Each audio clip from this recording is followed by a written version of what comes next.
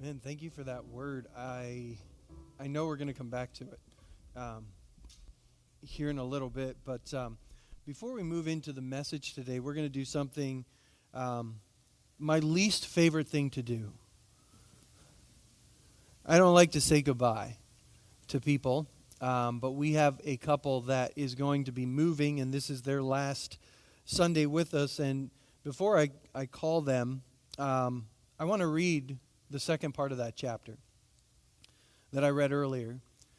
Mark writes, "Few promises are more circled in my Bible than Proverbs 16:9. In their hearts, humans plan their course, but the Lord establishes their steps."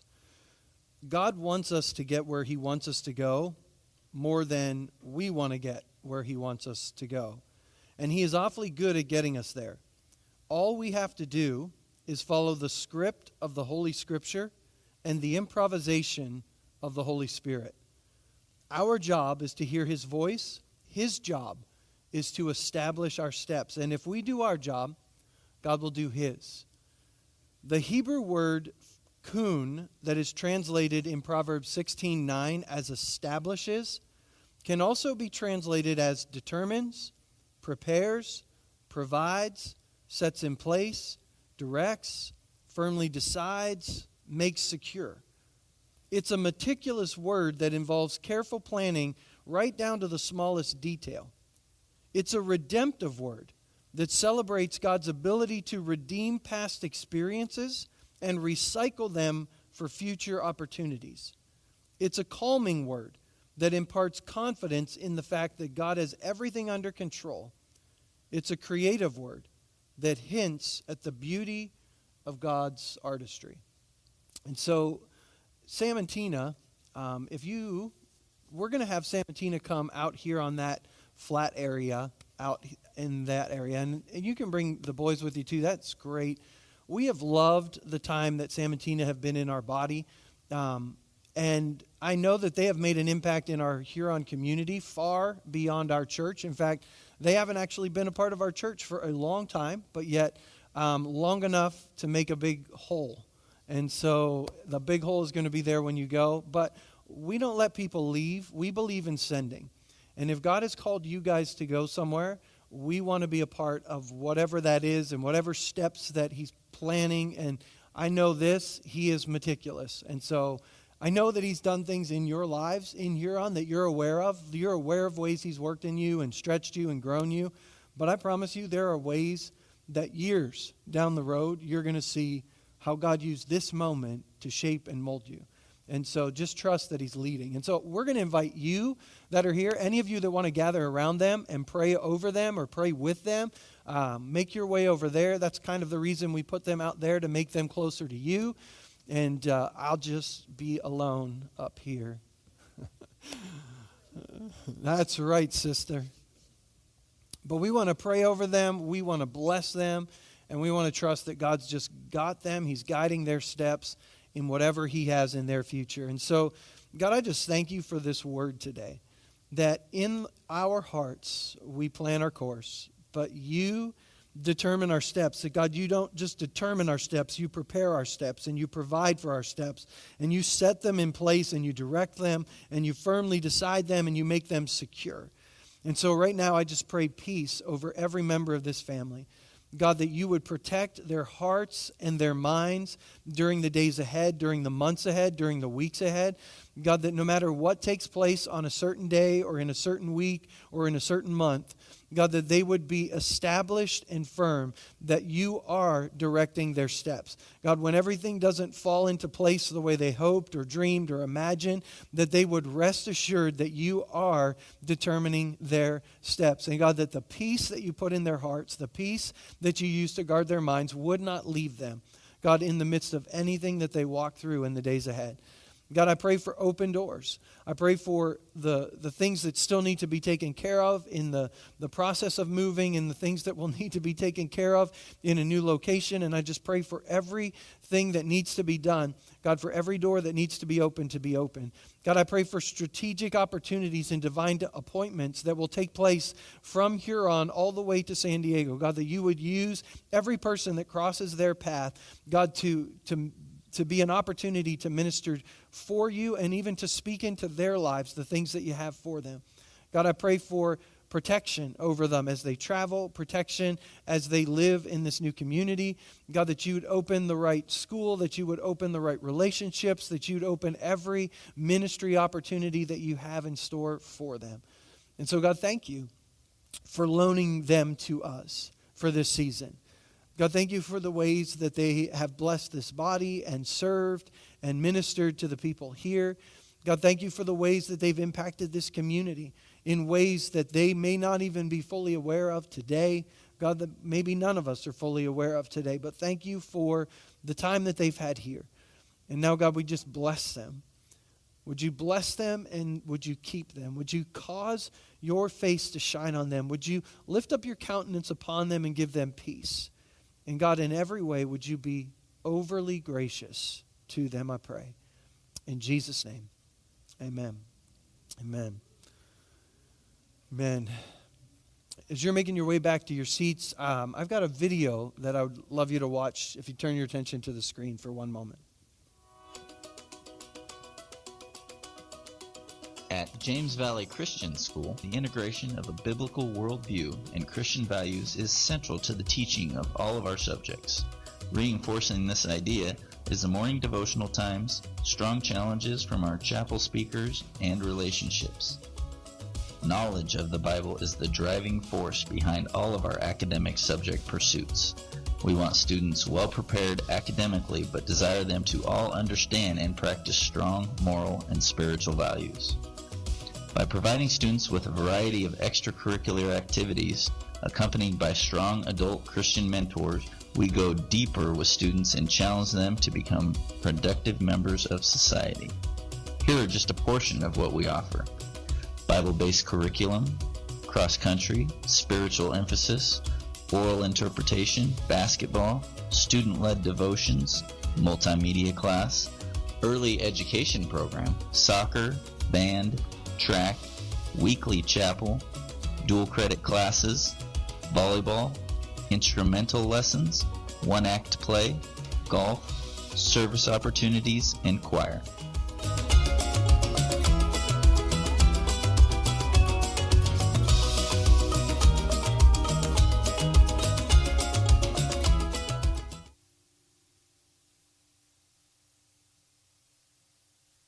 If I turn that back on. Our church is one of the corporate churches of James Valley Christian School. And so there are 7 churches that make up the advisory board and basically the covering for this school in our community. And they are now taking enrollment applications. And so they asked that we would share that video with you and encourage you to consider that as an option for your family. If you would want more information, you could talk to me or you could reach out to the school themselves. There's more information on their website. The phone number is listed there for you as well. And so I would encourage you to look into that more. And so we're going to dive into our series that we have been in, The Life You've Always Wanted by John Ortberg. Again, it's a book written by John Ortberg based on this idea that spiritual disciplines are used in our lives to help us live out the life God always intended us to live. And last week we started our 5th discipline, and it's the discipline of confession, or the practice of confession. And it's chapter 8 in the book. If you don't have a copy of the book, they are available in the back. You can pick one up after service. There are reading guides back there as well. And there's a study guide in the back. And last week I encouraged you to find someone else in the body to go through that study guide with. And it is not too late. Today is only March 6th. We've got 25 more glorious days in this month to be able to work through this idea of confession. And I want to recap just a couple things from 1 John chapter 1. We spent a lot of time in 1 John chapter 1 last week, but I want to dive into Psalm 51 here in a moment. So if you've got your Bible and you want to go to Psalm 51 to be ready for that section of Scripture, you could do that. But in 1 John chapter 1, the Apostle John, writing to the church in verse 5, says this: "This is the message we heard from Jesus, and now we declare to you. God is light, and there is no darkness in him at all. So we are lying if we say we have fellowship with God but go on living in spiritual darkness. We're not practicing the truth. And I shared with you last week, I don't look at this idea of walking in darkness as just one sin or committing a sin. I think it's broader than that. I think it's committing a sin, yes, but I think it's also a refusal to confess it as sin.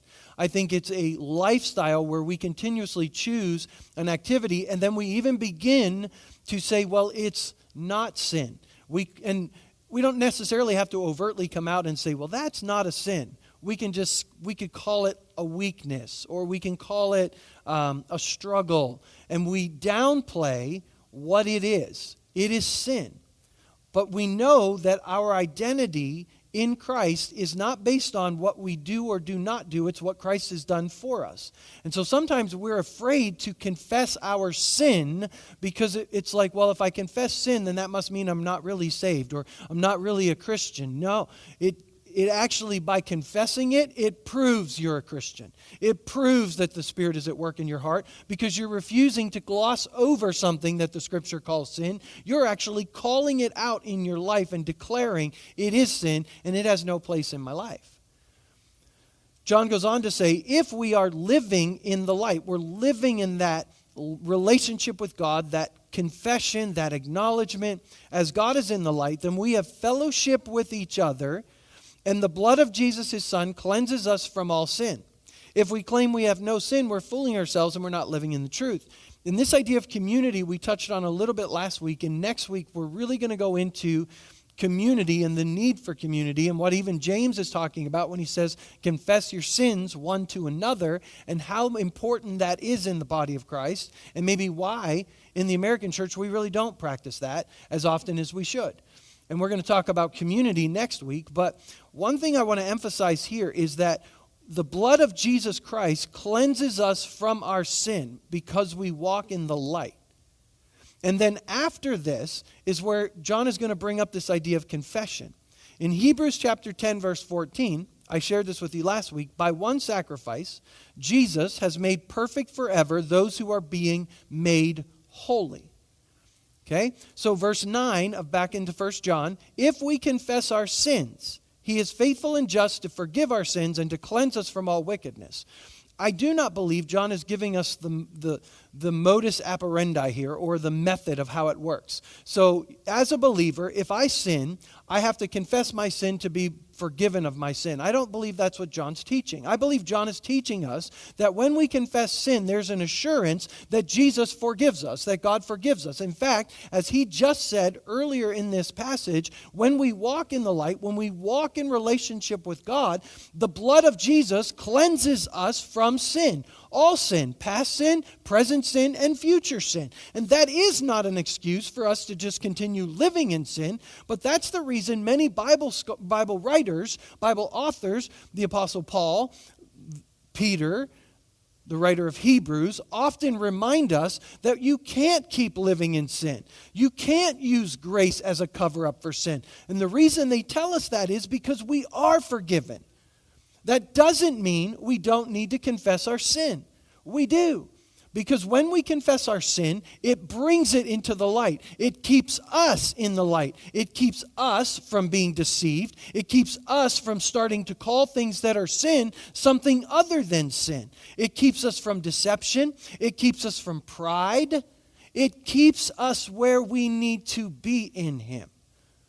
But as I said last week, I don't believe sin has to be confessed in order that it is forgiven. And that's a teaching in the body of Christ that for many years put people in bondage. Because they would sin, and then because they didn't immediately confess their sin, they lived in guilt and condemnation and shame because they didn't think God was forgiving them. God is forgiving you.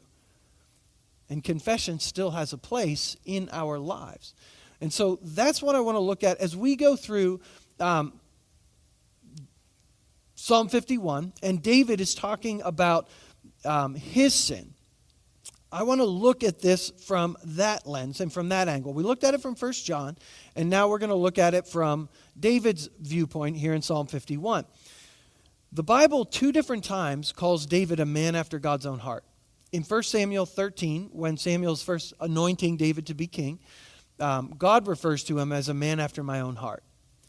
In Acts chapter 13, when history, I believe it's by the Apostle Paul, is being reviewed, David again is called a man after God's own heart.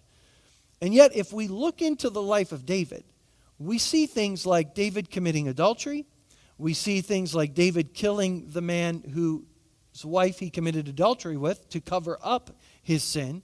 And we see pride. We see this census that David took for some reason that actually brought judgment from God upon the nation of Israel because of what David had done.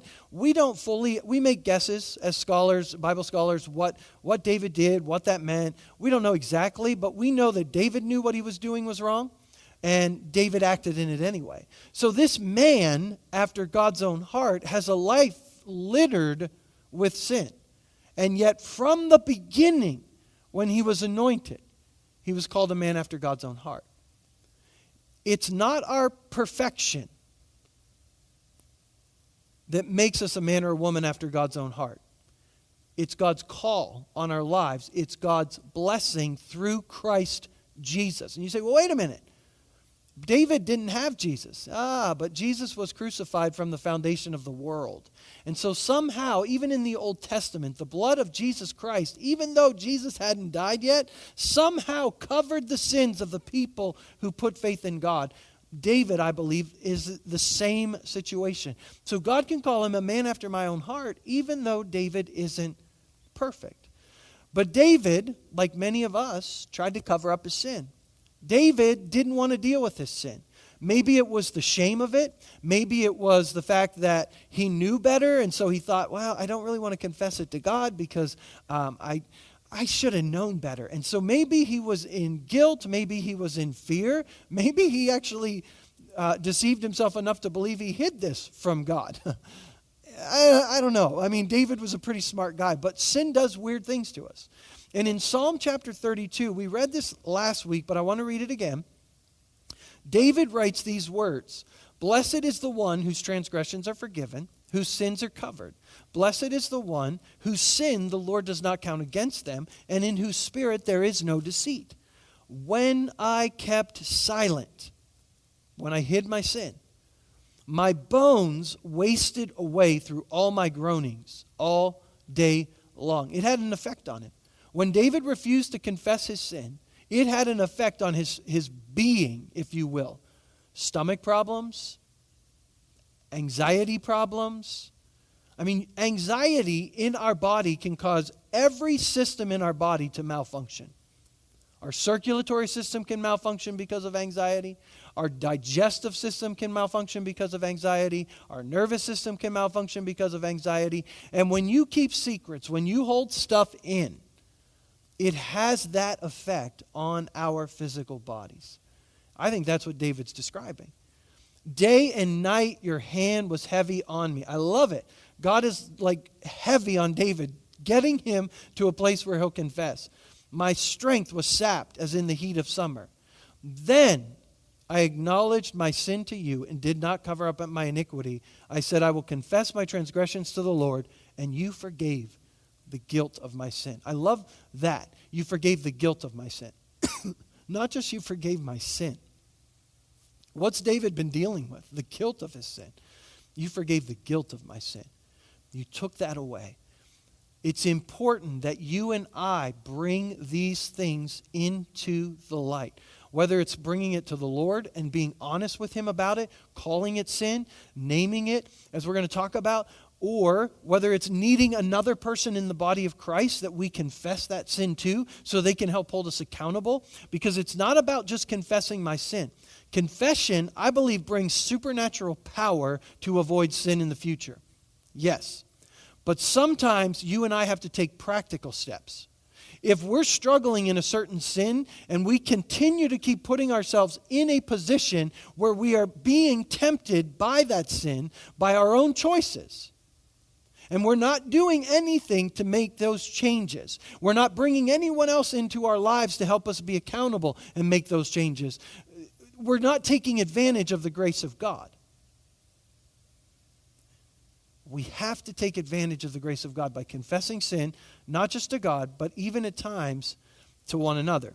So in Psalm 51, David kind of gives us a pattern. I mean, I don't want to necessarily say this is the absolute pattern, and there's some overlap, and so maybe but I think it gives us some handles, let me put it that way, so that we can understand this idea of confession maybe a little bit better. So in Psalm 51, David has been confronted by the prophet Nathan, because that's what it took. David didn't confess his sin to God. He didn't make things right until a prophet came to him and told him a story. By the way, when the prophet came and told David a story, a parable, David got ticked. He got angry. And the thing is, he was angry at someone for the same type of sin he committed. So you and I, be very careful. When we start getting angry at people who sin, or we get angry at the way other people are treated or mistreated, be careful. Be careful. Not always, but be careful that that same sin isn't lurking in your own heart, causing that unrighteous anger to well up within you. Because that's what happened to David. But luckily, when Nathan pointed it out, David came totally clean. He didn't try to hide it. He didn't try to make excuses. He didn't say, well, Bathsheba shouldn't have been up on the roof bathing. He's just like full-on repentance against God, and only God have I sinned. What do I need to do, Nathan? And so he begins that process of repentance, and we read about it in Psalm 51. So let's read it. The first 3 verses, I want you to pay attention to the word my in these verses, my. Because the first thing I think we need to do in confession is own it. We need to own it. We need to admit it, acknowledge it, own it, call it out. My sin. Listen to what David says. Have mercy on me, O God. Now, that's a great place to start. According to your unfailing love, according to your great compassion, blot out my transgressions. Wash away all my iniquity.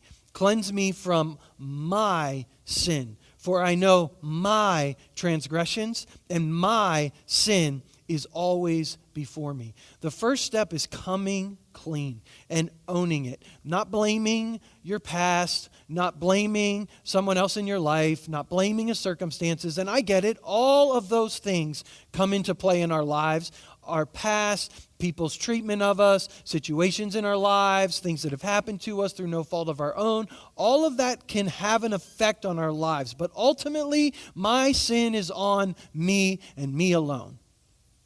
I can't blame anyone else for why I've sinned. I've got to own it. If I want confession to have its work in my life, I've got to take full responsibility for it. No sweeping it under the rug, no rationalizing it, no excusing it, and no letting guilt or shame stop me either. Because what happens is, especially when we get into a place where, I don't know if you've ever heard from Hebrews chapter 12, where it talks about in the King James that we have to throw off the besetting sins that so easily entangle us. Some versions say the besetting sins.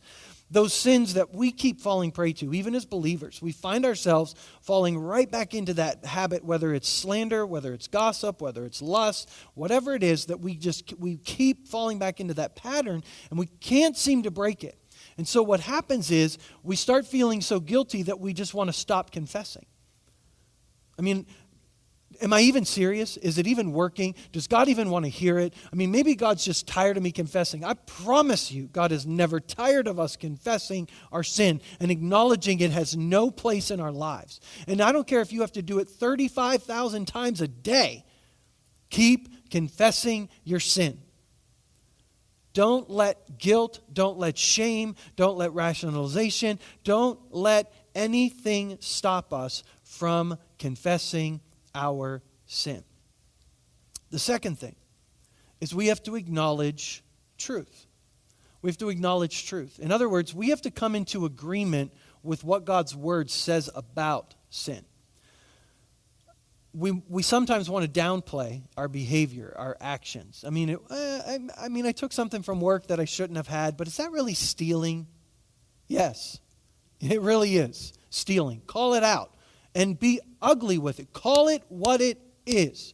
Live in agreement with it. Don't start downplaying your actions. I can't start downplaying my actions. We call them out and we agree with God's word. It's ugly, but I love that it's wrapped in paper. We're going to get to that too in a second. It's ugly, but we're going to call it out. So verses 4, 5, and 6, I want you to pay attention to the word you. David now shifts. He's going to say you. Against you. You only have I sinned and done what is evil in your sight. I don't care if our world or your friend or someone else says, that's not so bad. If God says it's evil in his sight, it's evil in his sight. Acknowledge it. Agree with him. So you are right in your verdict and justified when you judge. Surely I was sinful at birth, sinful from the time my mother conceived me. Yet you desired faithfulness even in the womb. You taught me wisdom in that secret place. Now, the NIV does a great job, I think, with translating this passage, but I really disagree with how they handle verse 6 here. Most other translations are going to say something about you desire integrity in my inner being. It's not so much about when I was in the womb, but the inner man is the language that most translations are going to use. And you taught me wisdom deep within. So whether that was while I was in the womb and it's just stuck within me, like you wove it into the fabric of my being, is in essence what it's saying. And so the NIV, I think, I don't know. I just don't like the context. I think God is looking for something deep within. It's not about the action. In fact, John Ortberg is going to go into this in the chapter if you haven't read it yet. It's not just the actions, it's where the actions come from that matter. And so when we start confessing our actions to the Lord, he wants that confession of those actions, but he wants to go deeper. Where did that action come from? Why did that action take place? Why did I lie? Why did I lust? What's the point? What's the thing deep within me that is amiss, that's off, that God needs to do some surgery on so that action stops taking place? And I think that's what David's referencing, that deeper work that God wants to do to keep us from sin. He desires that truth in our inner being. Now, when David says, it's against you and you only that I have sinned, remember, this is the guy that committed adultery and murder. And he is not minimizing that in the way that he is thinking about Bathsheba or Uriah. It's not like he's like, oh God, I sinned against you. What I did to Bathsheba and Uriah, that's not a big deal. He's not downplaying sin towards human beings. He's actually elevating it.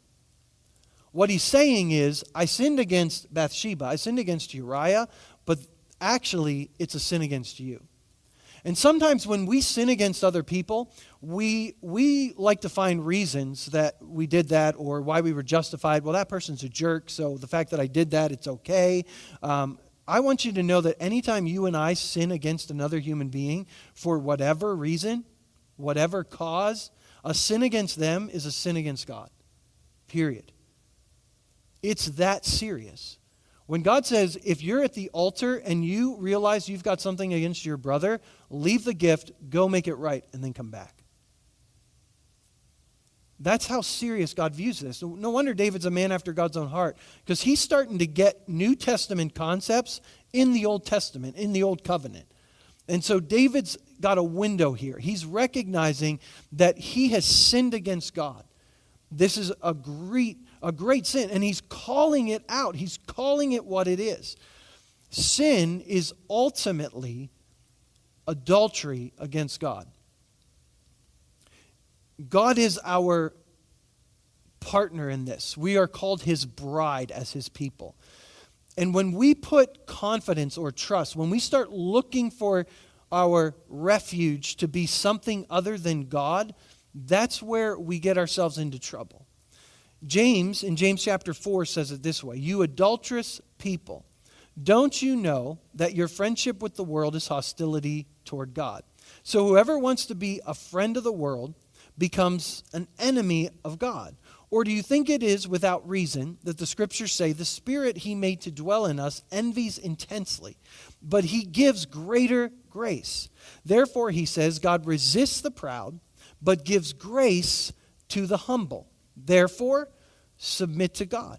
Resist the devil, and he will flee from you. Draw near to God, and he will draw near to you. Cleanse your hands, you sinners. Purify your hearts, you double-minded. Be miserable and mourn and weep. Let your laughter be turned to mourning and your joy to gloom. Humble yourselves before the Lord, and he will exalt you. We'll get to that second part. At the beginning of this, an enemy of God, some translations will actually use adultery toward God instead of that word enemy. It makes you adulterous. When we come to the place where we put trust in something, we're looking for something outside of what God has called for us. So we're looking for sexual intimacy outside the covenant of marriage. We're not trusting God.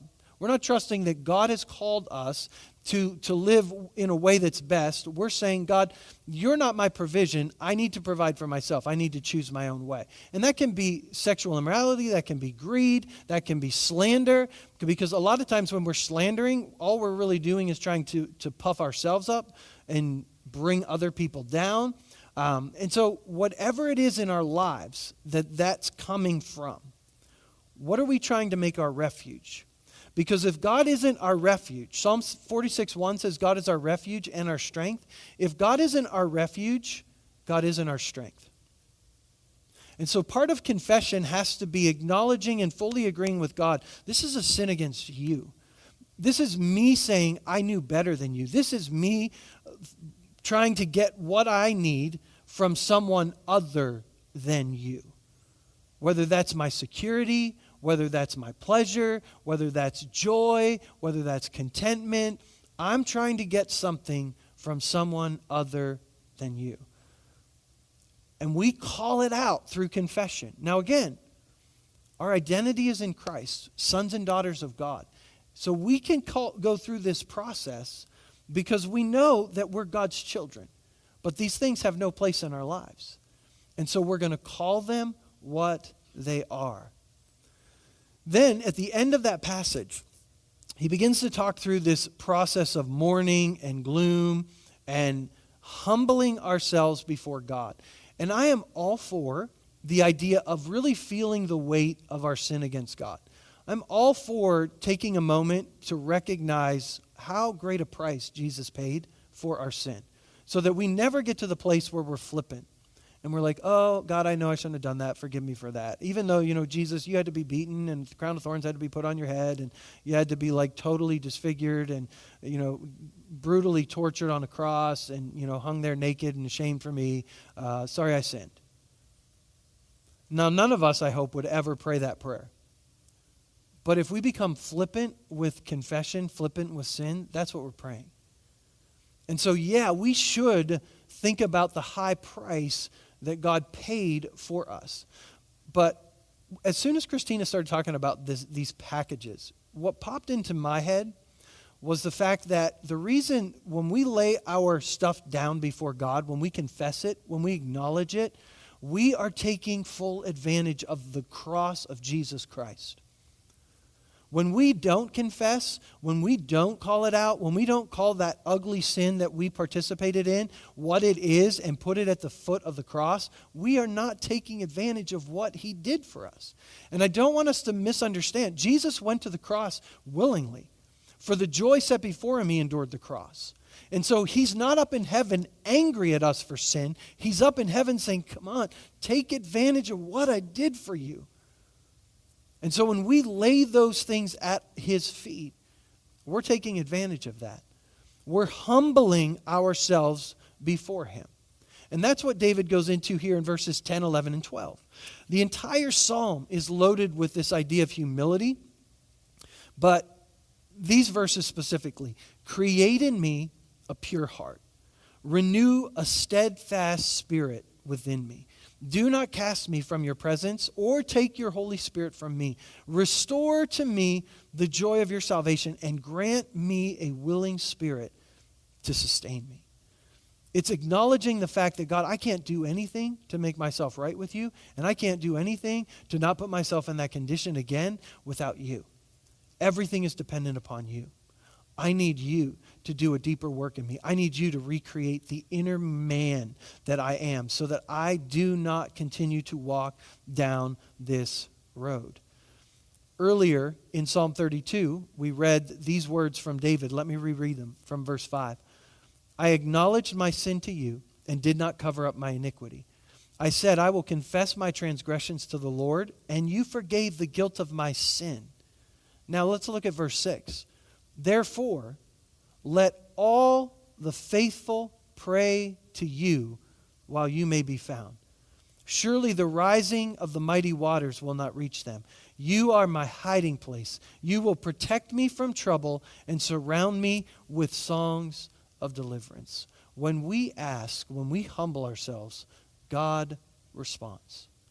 When you humble yourself before the Lord, James said it, David said it, God lifts us up.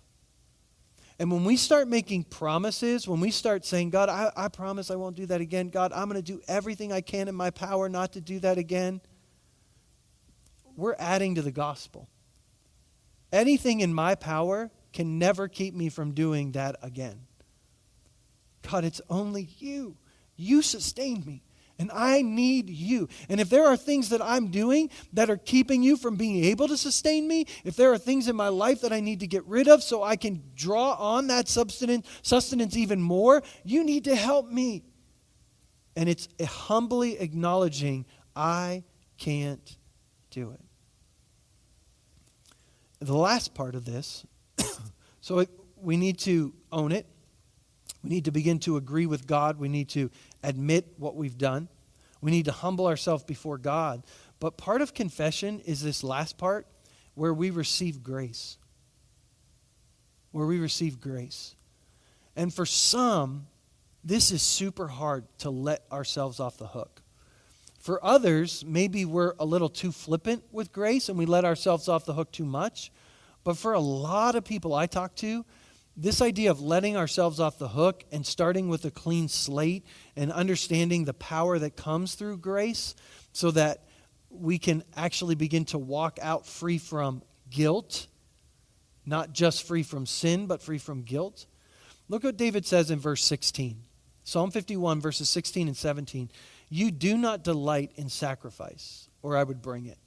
You do not take pleasure in burnt offerings. My sacrifice, O God, is a broken spirit.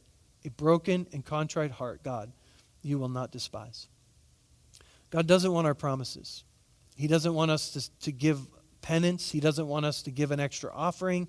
He doesn't want us to prove ourselves. He wants humble acknowledgement of our sin, the recognition of how totally dependent we are on Him and how we trusted in something other than Him. And even if we're going to feel the weight of that sin, it's not a long-term feeling the weight of that sin. God does not want us to sit in sackcloth and ashes and walk around for a week with our heads down. Yeah, I'm just a terror. I don't even know why God loves me. I don't know. I just keep making this mistake. You have not met my Father. Because my Father does not want that for you. He wants you to receive grace. And sometimes it makes us feel better if we feel bad about it for a while, because then I know I'm serious. Then I know I'm really, if I feel bad about this for like a week, then I'm really going to be able to make sure I don't do it again. And you see how that's anti-gospel? Because it's relying on me, my emotions and my willpower and my strength. And when I started, I don't think I fully understand this yet, but when I started to begin to understand this, and the idea of being able to confess and just receive grace in that moment and not walk out of that moment of prayer until I was sure I had laid the guilt down. Because otherwise the guilt, we think the guilt is a good thing, but guilt is death. And guilt is all relying on self. And that doesn't work to keep us from sin. We have to come to that place where we receive forgiveness, we receive grace. Simple confession. That's really all it is. And so as we go through this month, as I challenged us last week, and as I'm going to continue to challenge us, to take time daily to confess sin before the Lord. Now, if you know you've sinned in the middle of the day, stop and confess. Like, wherever you are, pray.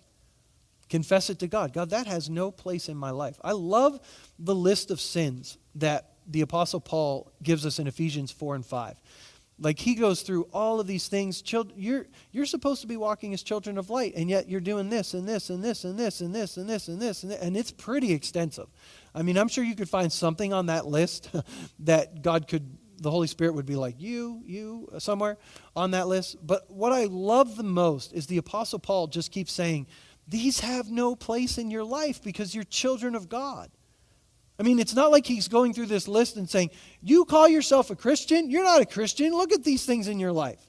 No, he's like, you've put your faith in Jesus. These have no place in your life. You're practicing this. You've got to take that off. You've got to throw that thing off. That has no place in you. That'll destroy you. My children, he says. You're sons and daughters of God. Read the language of Ephesians 4 and Ephesians 5 or Colossians chapter 3, where Paul lists off these sins. Even the crazy Corinthian church. I mean, how many sins does the Apostle Paul call out among the Christians in Corinth, and yet he still refers to them as brothers and sisters? I mean, understand this. I'm not trying to give anyone the freedom to sin, because that'll kill you. That'll destroy you. I would not want you to have that. But neither do I want you to walk around with this burden you were never meant to carry, thinking by carrying that burden, you're actually helping yourself. Because all you do is yoke yourself even more to sin. Confession. Reject the lie that makes sin attractive. Reject any effort to rationalize sin. Reject all the shame and guilt that comes with it. Let God work godly sorrow into your life, not a worldly sorrow, one that helps us see the pain that we cause Him, one that helps us see the pain that we cause others by our behaviors and by our attitudes, and confess our sin. Whether the sin is lying or exaggeration or pride or unforgiveness or fantasy or fear or lust or doubt or unbelief, confess it. Confess it. And I want us to take time here at the end of this service today. We've a few minutes left, and I just want us to take a few minutes. And I want you to bow your heads right where you are. And I want to pray this prayer that we prayed last week also from the Psalms. That simple prayer that just says, search me, O God, and know my heart. Search me, O God, and know my heart. Show me any wicked way that is in me. Holy Spirit, bring to our mind anything that we've rationalized, anything that we've excused, anything that we've carried like guilt and shame, trying to earn our way into favor with you. Give us grace in this moment to lay all of that at your feet.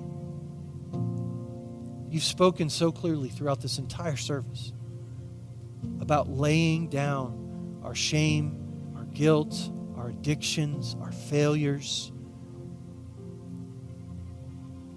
Holy Spirit, help us to do it right now, to respond to you in this moment. Whatever comes to your mind in this moment, just begin to confess it.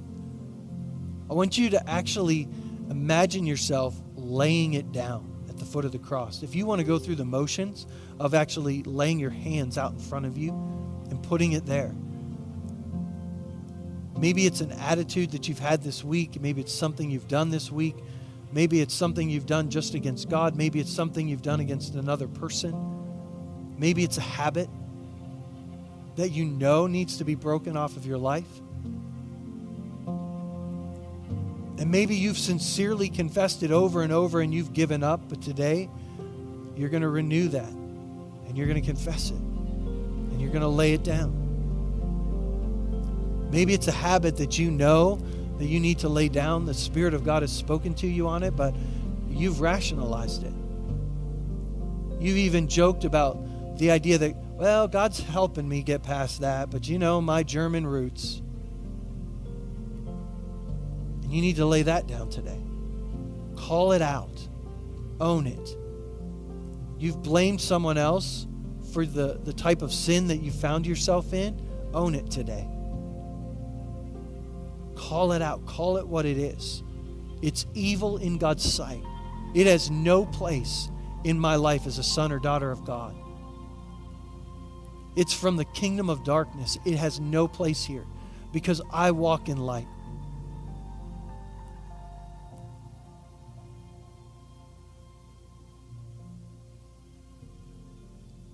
I believe when we start to do this regularly in our lives, as I've said, I think we're taking full advantage of the grace of God in our lives. As Christina shared that picture earlier in the service, that was the first thing that came to my mind. And the second is that God redeems everything. And every sin, everything done to you, everything that you have to lay down at the foot of the cross, when you own it, when you acknowledge it, when you get right with God, when you humble yourself in that way, what you do is it's actually a gift back to God in the sense that God can now use that to minister to other people. I mean, just because you've walked through a type of circumstance, God can't use you to minister to someone else who's walking in that same circumstance if you haven't gone through the process of confession with it. If you haven't owned it.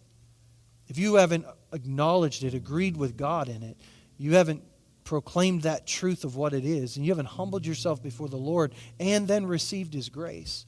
It's only when we walk through that process of confession that we get healed. And then that thing becomes something that the enemy meant for evil, but God now can use in countless ways to establish His kingdom, not just in your life, but in the lives of others. That's a great picture of how God uses this moment. And so, Holy Spirit, in this moment, thank you for showing us these things, revealing the things that we need to make right with you. But I pray that it wouldn't stop as we leave this room today. Holy Spirit, as we focus throughout this month on confession, I pray first that there would be a protection over every heart and mind, that not one person would be bound to guilt or shame or condemnation in this month ahead. But God, that confession and godly sorrow would have a fuller work in each of our lives to free us from the sin that so easily entangles us. Help us to walk these things out more and more in the days ahead, I pray. In Jesus' name, amen. Amen. Well, thank you for being here today, and I want to encourage you as we go through this month, continue to work out that confession, not just by yourself, but find someone else. I'm going to keep challenging us to do that, and I want to remind you, coffee and conversation for men, this Saturday morning, 9 o'clock, we're going to meet at the downtown office. We'll have coffee, we'll have donuts, and we'll have something healthy. Coffee, donuts, something healthy. 9 o'clock, no agenda. Just a chance to interact, to get to know one another. Ladies, your time is coming next week. Watch your emails and your text messages for announcements about events that are happening and coming up. Or stop by the table as you leave today. Pick up a calendar, pick up the information card about how to get onto Church Center and get connected with us. We'd love to connect with you. Thank you for being here today. God bless you as you go.